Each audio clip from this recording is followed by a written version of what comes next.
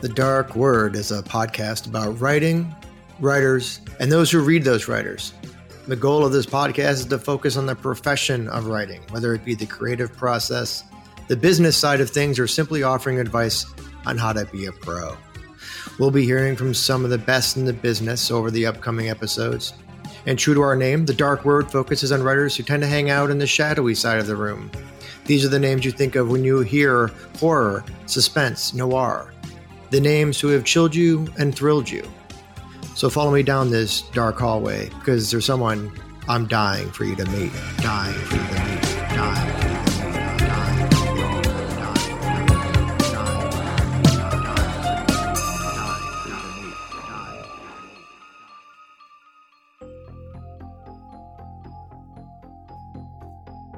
meet. And welcome to The Dark Word. Very excited today to have Christopher Golden on the show. Christopher is a New York Times best-selling Bram Stoker award-winning author of such novels as Road of Bones, Ararat, Snowblind, and Red Hands. With Mike Mignola, he is the co-creator of the Outerverse comic book universe, including series such as Baltimore, Joe Gollum, Occult Detective, and Lady Baltimore. As an editor, he has worked on the short story anthology Seize the Night, Dark Cities, and The New Dead, among others. He has written and co-written comic books, video games, screenplays, and a network television pilot. His work has been nominated for the British Fantasy Award, the Eisner Award, and multiple Shirley Jackson Awards. For the Bram Stoker Awards, Golden has been nominated 10 times in 8 different categories and won twice. His original novels have been published in more than 15 languages and countries around the world.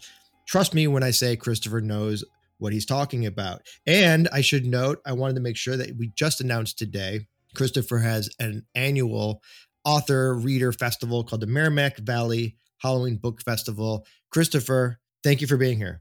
Thanks for having me, Philip. I really appreciate it. So there's a lot to talk about with you, and in a small period of time, but I want to start by asking something I always ask my guests, which is, what was your first professional publishing experience? And what did you take from that experience that you would say was something that was positive and maybe something that was negative? And you don't have to name names if you don't want to. Sure. Well, it's been so long. I mean, I've been doing this full-time. This year will be 30 years as a full-time writer. Amazing. So I'm 54. I quit my job shortly before my 25th birthday. I guess my first experience with large publishing, with mainstream publishing, was actually a nonfiction book, which was an anthology of essays about horror movies called Cut: Horror Writers on Horror Film. And it was exactly what it sounds like. It was an anthology of essays by horror writers about horror movies. And that was picked up by Ginger Buchanan, who was at Berkeley Books at the time, Ace Berkeley, part of Penguin. I don't remember if they were even part of Penguin yet at that point. They've been, it's been a long time. And the opportunities that came from that were huge. I'd already met a bunch of horror writers, mostly because I went to Nikon in 1989, right after I graduated from college. I went to that was my first sort of long convention. I'd been to Boscone, I think, once prior to that. But I'd met so many of my literary horror heroes at that event. But with Cut, I had essays by so many amazing writers. But I also had a couple of experiences where, for instance, I had interviewed Clive Barker for something, and I'd asked him if he would be willing. I needed a couple of big names in order to get Berkeley to buy the book. Sure. And Clive was incredibly kind, as he always has been in all my experiences with him. And he said, I don't know if I'll be able to write an essay, but if it helps you to sell the book, put my name in and we'll figure something out. That was just amazing of him. Yeah. And that was kind of during his, I wouldn't say peak, but definitely when he was a hot commodity. It was definitely at a point where he was incredibly hot in horror. Yeah. But in any case, Cut won the Stoker Award for nonfiction that year. So that was one of my 2 wins that you mentioned, was my very first book, and it was nonfiction. So it was amazing. It was an amazing experience, but it also gave me not a bad experience, but a lot of insight into how you have to think about it if you want to publish mainstream. And what do you mean by that? You mean in the sense that you have to have like, okay, I got to have a couple ringers. I have to understand that it's a business. Yeah, look, I mean, because I came from the licensing world, I came from magazine publishing. When I graduated from college, I worked at the company that owned Billboard magazine, and I worked in licensing and communications there. And so I knew contracts, and I knew something about publishing, and I had a business sense at that point. And so I looked at it and I understood why Ginger needed what she needed in order to get them to bite on this project in-house. And I understood early on that it's a business. Right. And you can write the best thing you can write, or the thing that inspires you the most, but you also have to find somebody who is excited by that and feels like there's a way for them to sell it. I've had books fail because at the last minute, the publisher's marketing department said, we just don't know how to sell this. So up until that moment, there was money behind it. There was excitement behind it. And then at the last minute, they decided to put their marketing efforts behind somebody else's book because they weren't quite sure what the message was that they needed to put out from a marketing point of view to try to get the book to be a hit. Right. Which is a little unusual when you say, I'm saying that based on my own limited experience, because part of, I think what they look at when they acquire a book right now is, can we market it? Do we have a clear message for sales? So that's kind of unusual that they would come in sort of at the 11th hour after the book's been purchased. Well, I mean, I have to let's be clear about this. I mean, I've been doing this for 30 years. I've published over 100 books, and that's amazing. It is almost, in my lengthy experience, it is incredibly rare for the publisher to expend the efforts of their marketing and publicity departments beyond what is typical. You know what I mean? So for them to get them to go to make your book a priority, most of the books they publish are not a priority. It's just the way it is. Because there's only so many titles they can focus on or put their money, their budget. There are only so many titles they're going to treat as their lead titles that they can spend real money promoting and put real effort behind. And, that's why there's a long conversation to be had about advances and how much money is in a weird way, how much money is too much money. Right. Because, I've seen writers whose careers have taken a big nosedive because they were paid a lot of money in advance and the books did not perform well enough to earn that advance. Right. The books did really well, but not well enough. And so suddenly, instead of coming back to them and saying, well, we want to basically demote you, they get sort of abandoned in a weird way. And in fact, that's what happened with this one book in particular of mine.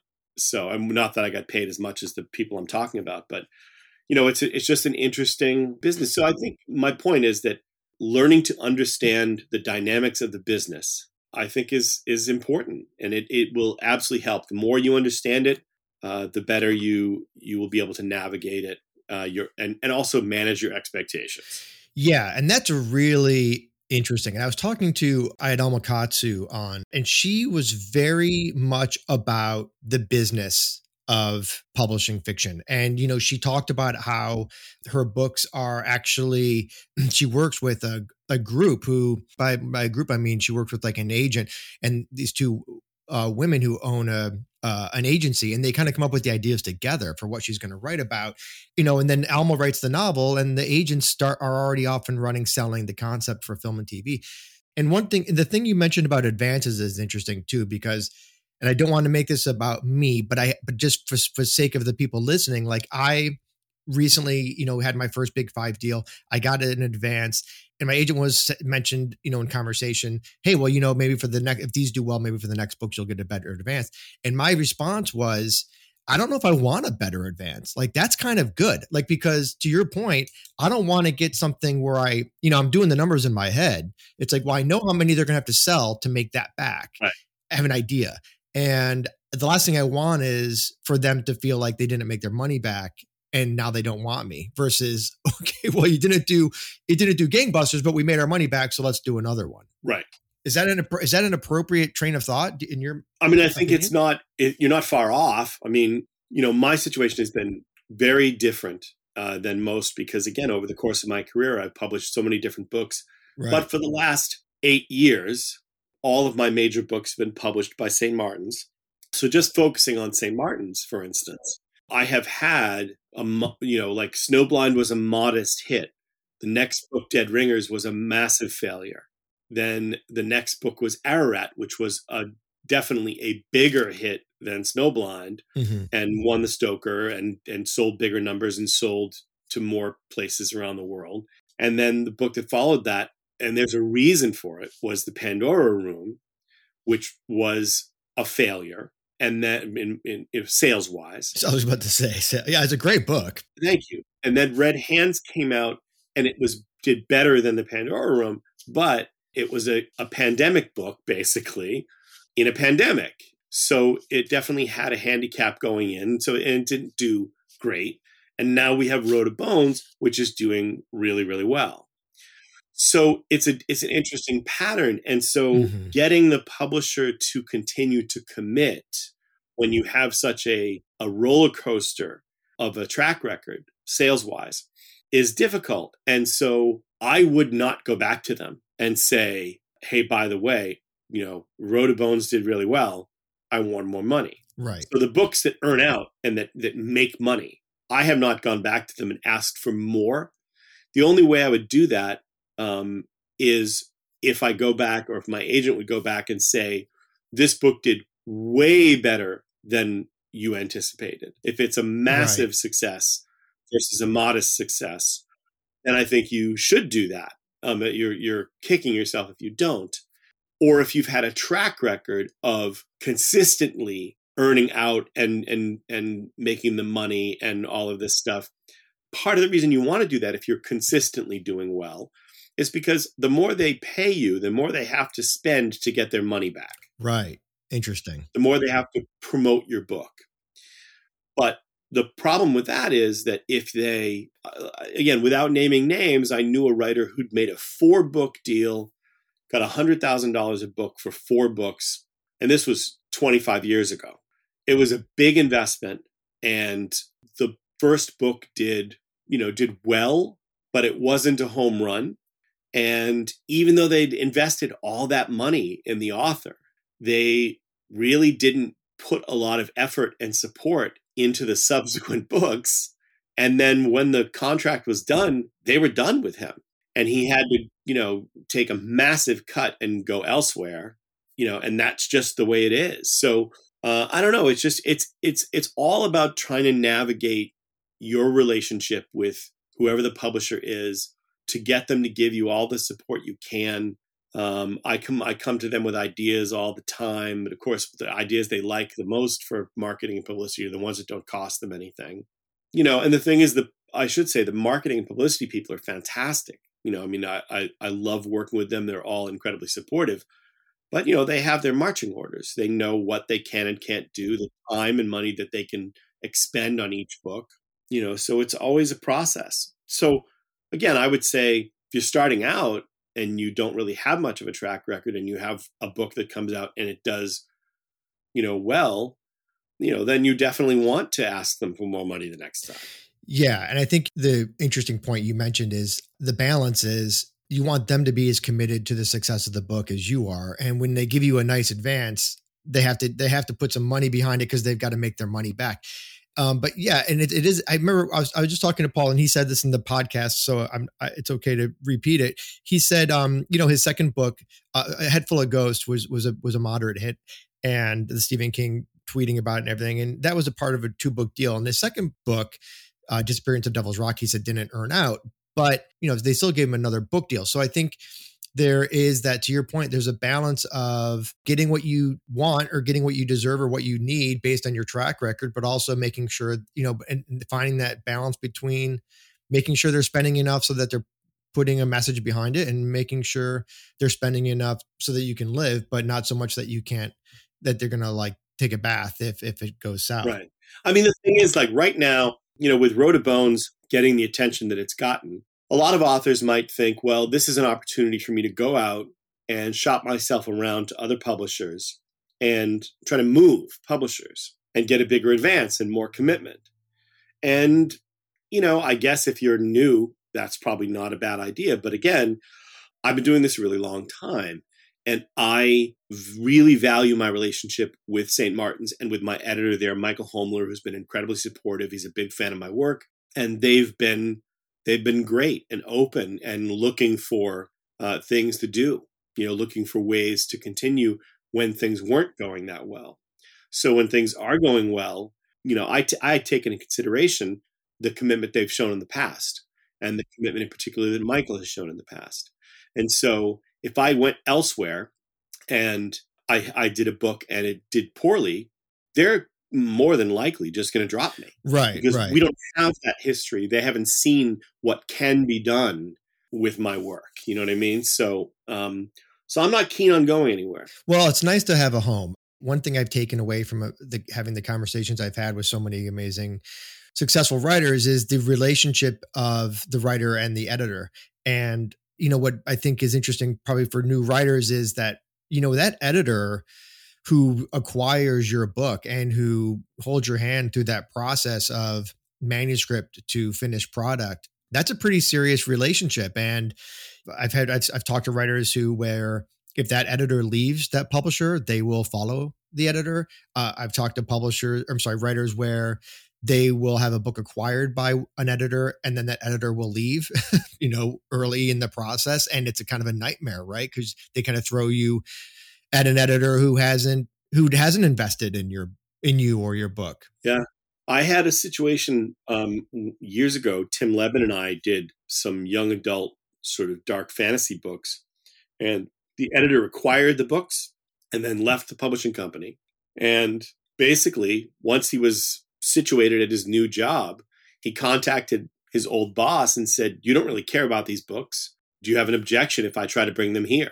And his old boss was like, "No, that's fine. You'll do better with them than we will." And so it was all arranged that they basically paid the new publisher, paid the old publisher to move the books over to stay with the editor who first bought them. That's a rarity.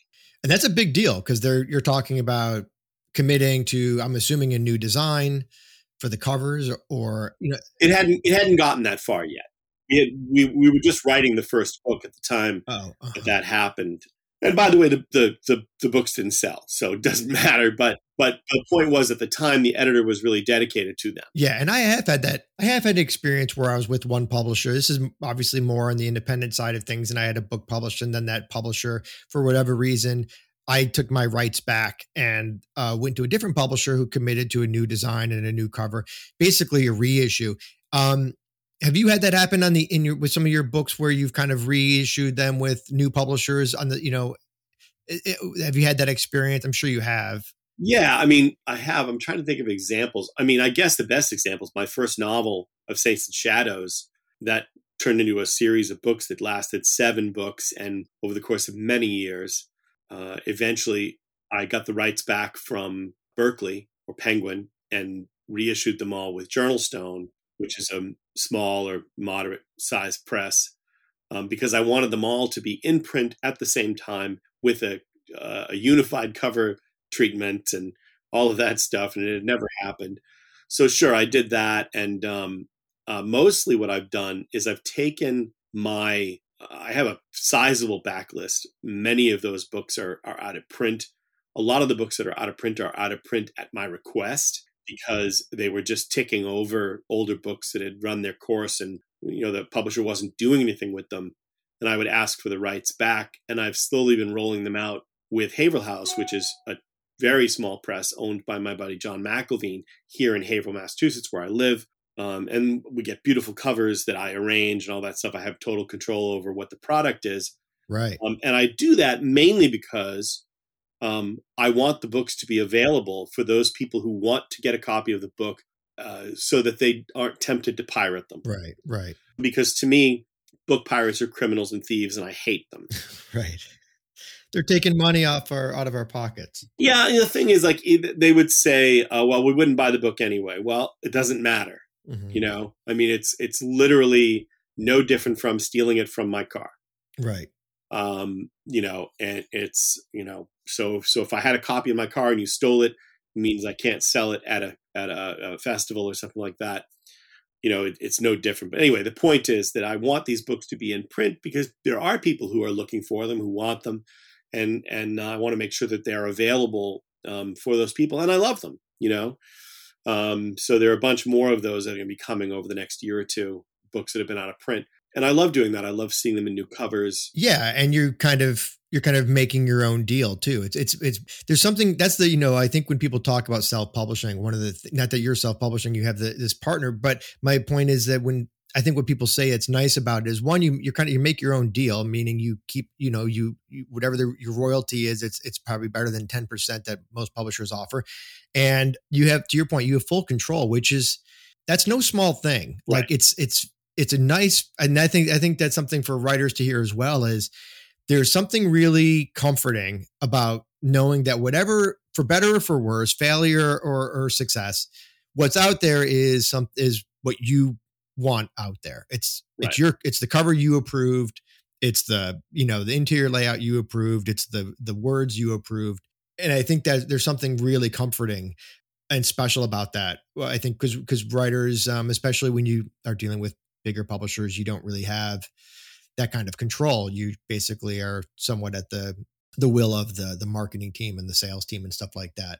Yeah. And it also means that the books that you don't want out there are not out there anymore. Right. Yeah. And that's for someone who has the catalog that you have. I imagine there's like, yeah, you know what? That one's okay to kind of let's just keep that in the drawer. I want to get to so much stuff, but let's talk about quickly your experience as an anthology editor. I've talked to Lisa Morton, I've talked to Ellen Datlow, and I find it really fascinating to hear different perspectives on this, because I think with Ellen, it's kind of what she does. It's her, what she does for a living. So she pitches these publishers, and then she has to go out and get these, X amount of quote unquote name authors so that the publisher can feels comfortable selling the book. How do you typically work when you are are you typically hired to edit an anthology, or do you ever go out and pitch an anthology? I've gone out and pitched all but one.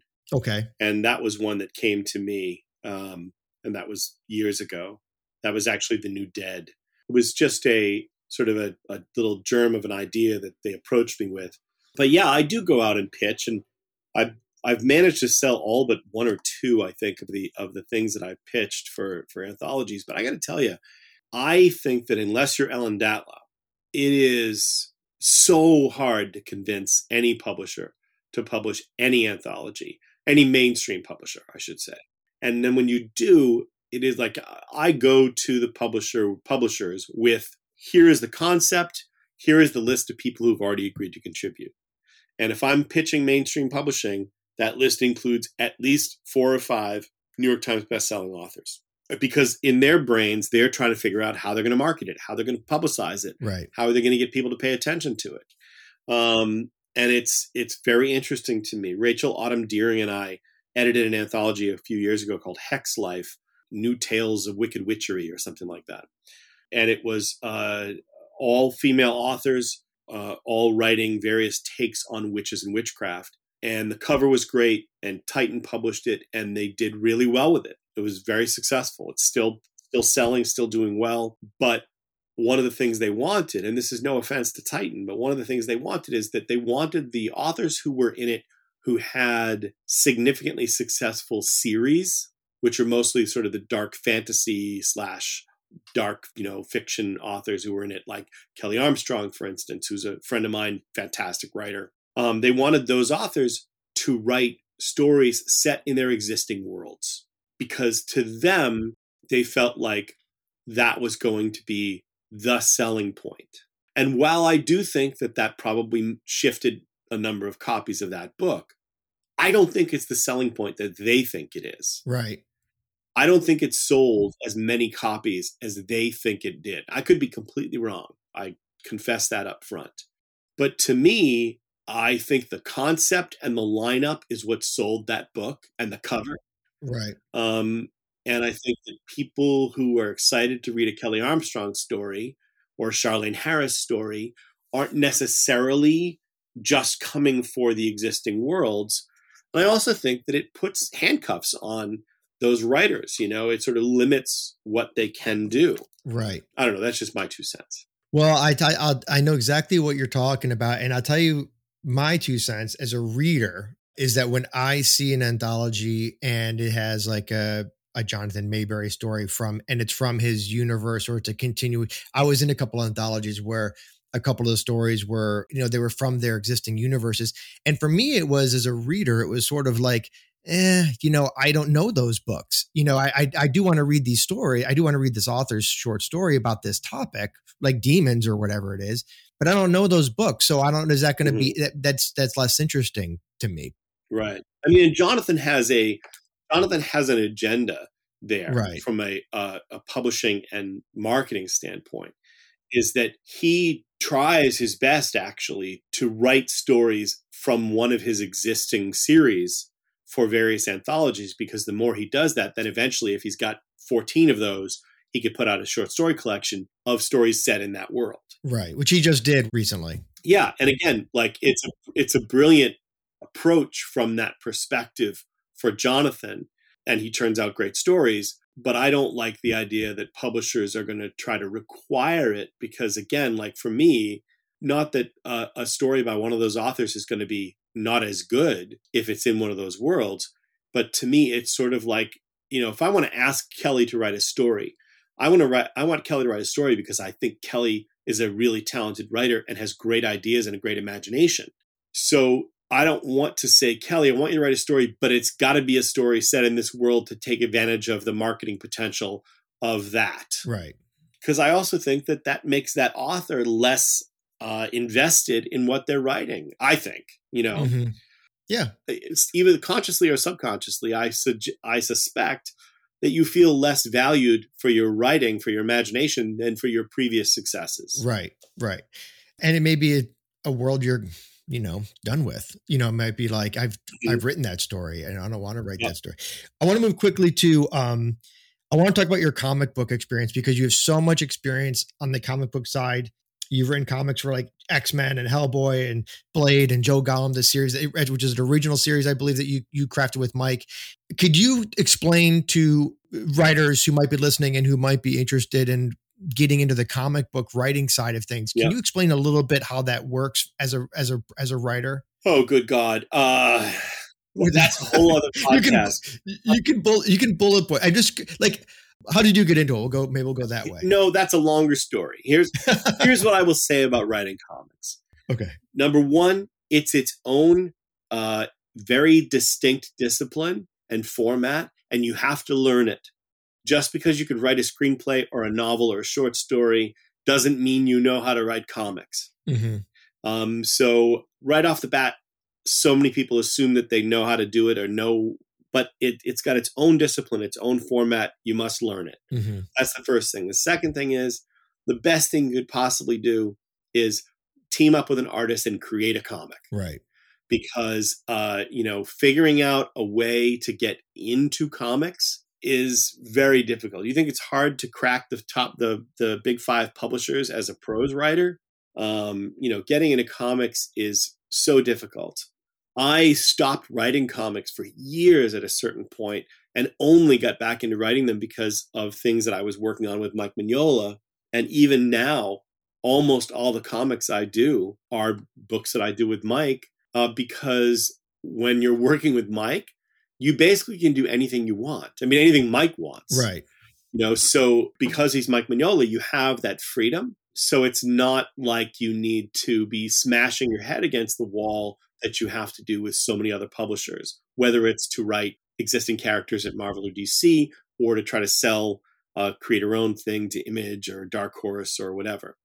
There are ways, but I would say, just like book publishing, now that the world is opening up again, go to conventions, meet professionals in the business, writers, artists, editors, get to know them, create real relationships, not fake ones. We're not pretending to like people we don't actually like.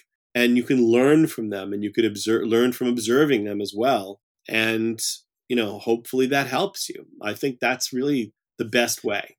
Yeah. It's like sometimes when these days when someone says, well, I want to be a film director or whatever, it's like, I was talking to some people who wanted to make movies, and I said, the best thing you can do is go make a movie. Like in today's world, you can go go make a 5-minute movie, put it up on YouTube or Venmo or whatever, or not Venmo, whatever the video version of that is. And get it out there and it's kind of like making it back in the 80s and 90s is like when a band would make a demo tape, it's like get your creative, get your vision out there. And so that's interesting that you would say, because it is, I know it's incredibly cost prohibitive to do a comic because, the artist and illustrators, they all have to get paid, and it's a lot of work as well as the writer has to get paid. Well, but if you can find an artist who is talented, but also trying to break in, and you can team up with that artist and you co-own that material with the artist, then you're both risking. Now, the artist is definitely risking more because they're putting in more time than you did by far. But those are the ways to do it. Right? Because you got to go make comics. Yeah, because comics, when you're writing a comic, it's like you are also in a way you're sort of and I haven't written any comics, but I read a book about writing comics, which may or may not be accurate, but you're sort of directing in a way, or you're kind of like describing, here's the dialogue and here's what's sort of happening in this frame. Yeah, but you also have to be willing to have a give and take with the artist and let them give you what they have creatively as well, Right. You've also written tie-ins for, how many Buffy books do you think you've written? I mean, it's been years. So one of the books I did was a 4-part serial novel called The Lost Slayer. So when I say I wrote 13 Buffy the Vampire Slayer novels, I don't remember if I'm counting that as 4 separate books. I think I probably am.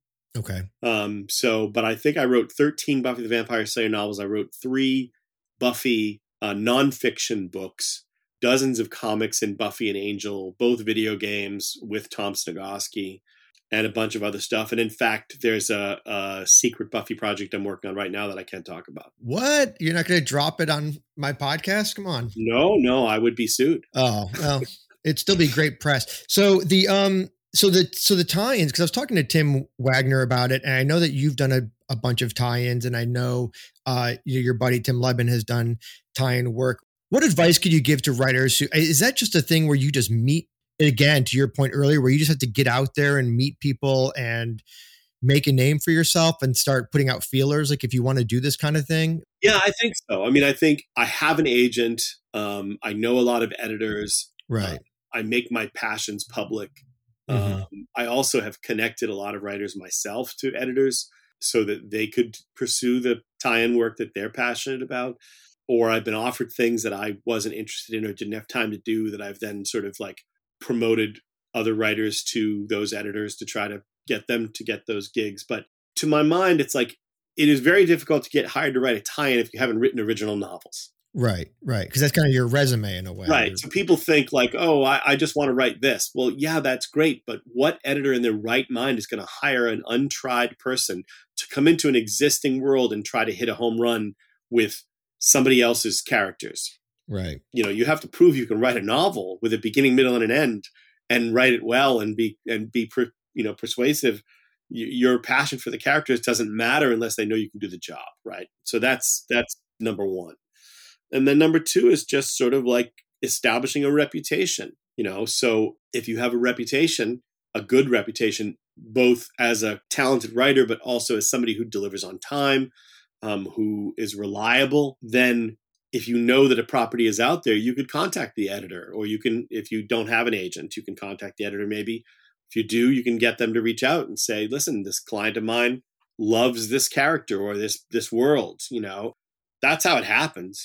So many people have contacted me over the years saying like, how do I get the rights to do this? And I'm like, that's not how it works. The publisher gets the rights and they hire writers. Yeah. It's essentially a work for hire, I assume. It is.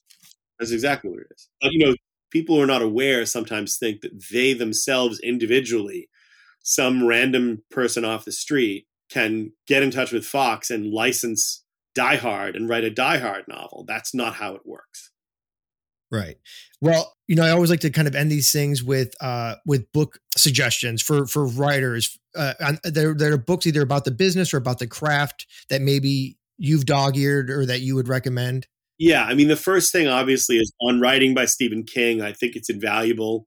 There's a book that's long out of print, but you can probably find copies on Abe Books that was actually written by Dean Koontz like 30 something years ago, probably 40 years ago, called How to Write Best-Selling Fiction, which I thought was actually quite useful, despite the fact that Koontz apparently like snapped up all the copies and would not put it back in print. Interesting. I think learning how to write the screenplay, Sid Field's book on the screenplay, is great because it teaches you structure. Right. And then look, I'm not gonna lie to you. The most important book that every writer should own. And when Jim Moore and I did seminars and classes, we would on becoming a better writer, we would force everybody to buy the book and read it cover to cover and study it. Is Elements of Style by Strunk and White.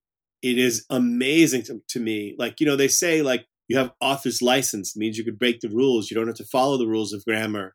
But look, you still have to know them. Right. The only way to break the rules and make it sound good and write effectively is if you know you're breaking them. Mm-hmm. And so, look, this doesn't apply to everyone, but if you're listening to this, I guarantee you that it applies to you.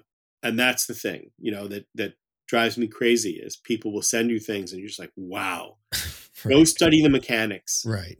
Just learn your mechanics. Yeah. I mean, it can be instinctual, but I can't remember which guest, but we were talking about the Blake Snyder Save the Cat book and sort of the John Truby 22 beats, and I was saying how I mentioned this to writers, to your point. It's a great way to learn story structure, whether it's the Sid Field book or it's the Robert McKee book or the Blake Snyder book. I said, and they're always like, no, I don't want to be constricted. I don't want to be constricted in my art. And it's like, it's not constricting, man. It's like, it's just teaching you the rules. Whether you follow those rules or not is up to you, but at least you know what the rules are. Right. And also, like, you have a driver's license, I assume, and you couldn't go into the Registry of Motor Vehicles today and pass that test, but you've absorbed all of the information at some point. Right. So you have a basic understanding. You have the knowledge that it's in your toolbox and you can take it out or leave it in there, depending on the day and how you feel at that time. The same thing is true about the books you're talking about that teach structure, but also about Elements of Style, which teaches you basically the rules. And I think that, like, when I graduated from college, I got my first agent, and the first thing she did was to say, go buy a copy of the Elements of Style by Strunk and White. Mm-hmm. And she said, you've been in school too long. I see all the errors that you make over and over again. And you need to teach yourself not to make those mistakes because the writer will be clearer. You want clarity and crispness and people to be able to follow you easily and not bump over the things that are there. I'll tell you the 3 books I have on my desk. I have Strunk and White, Elements of Style, Dreyer's English by Benjamin Dreyer. I don't know if you've read that one. Mm-hmm. Yep. And English Composition and Grammar, which is a textbook. My go-tos when I get stuck. Well, Chris, this has been an amazing conversation. Thank you so much for taking the time. My pleasure. So thank you to Chris, and thank you guys for listening, and stay safe until the next time on The Dark Word.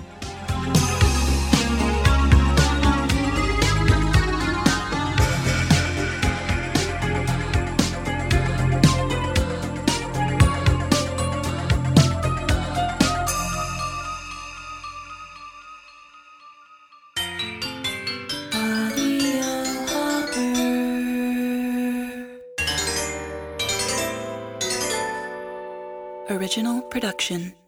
Most podcasts are awful. Most news is noise. What you need in your ears is real news. Narrated. You need Audio Hopper. Human narrations of the most compelling news, culture, and entertainment stories. You choose the topics and the publications. Audio Hopper gives you a commercial-free straight read of the story. Read by real voice actors, not annoying computer voice simulators. Get a variety of points of view and real news. Audio Hopper. Real news narrated. In the App Store.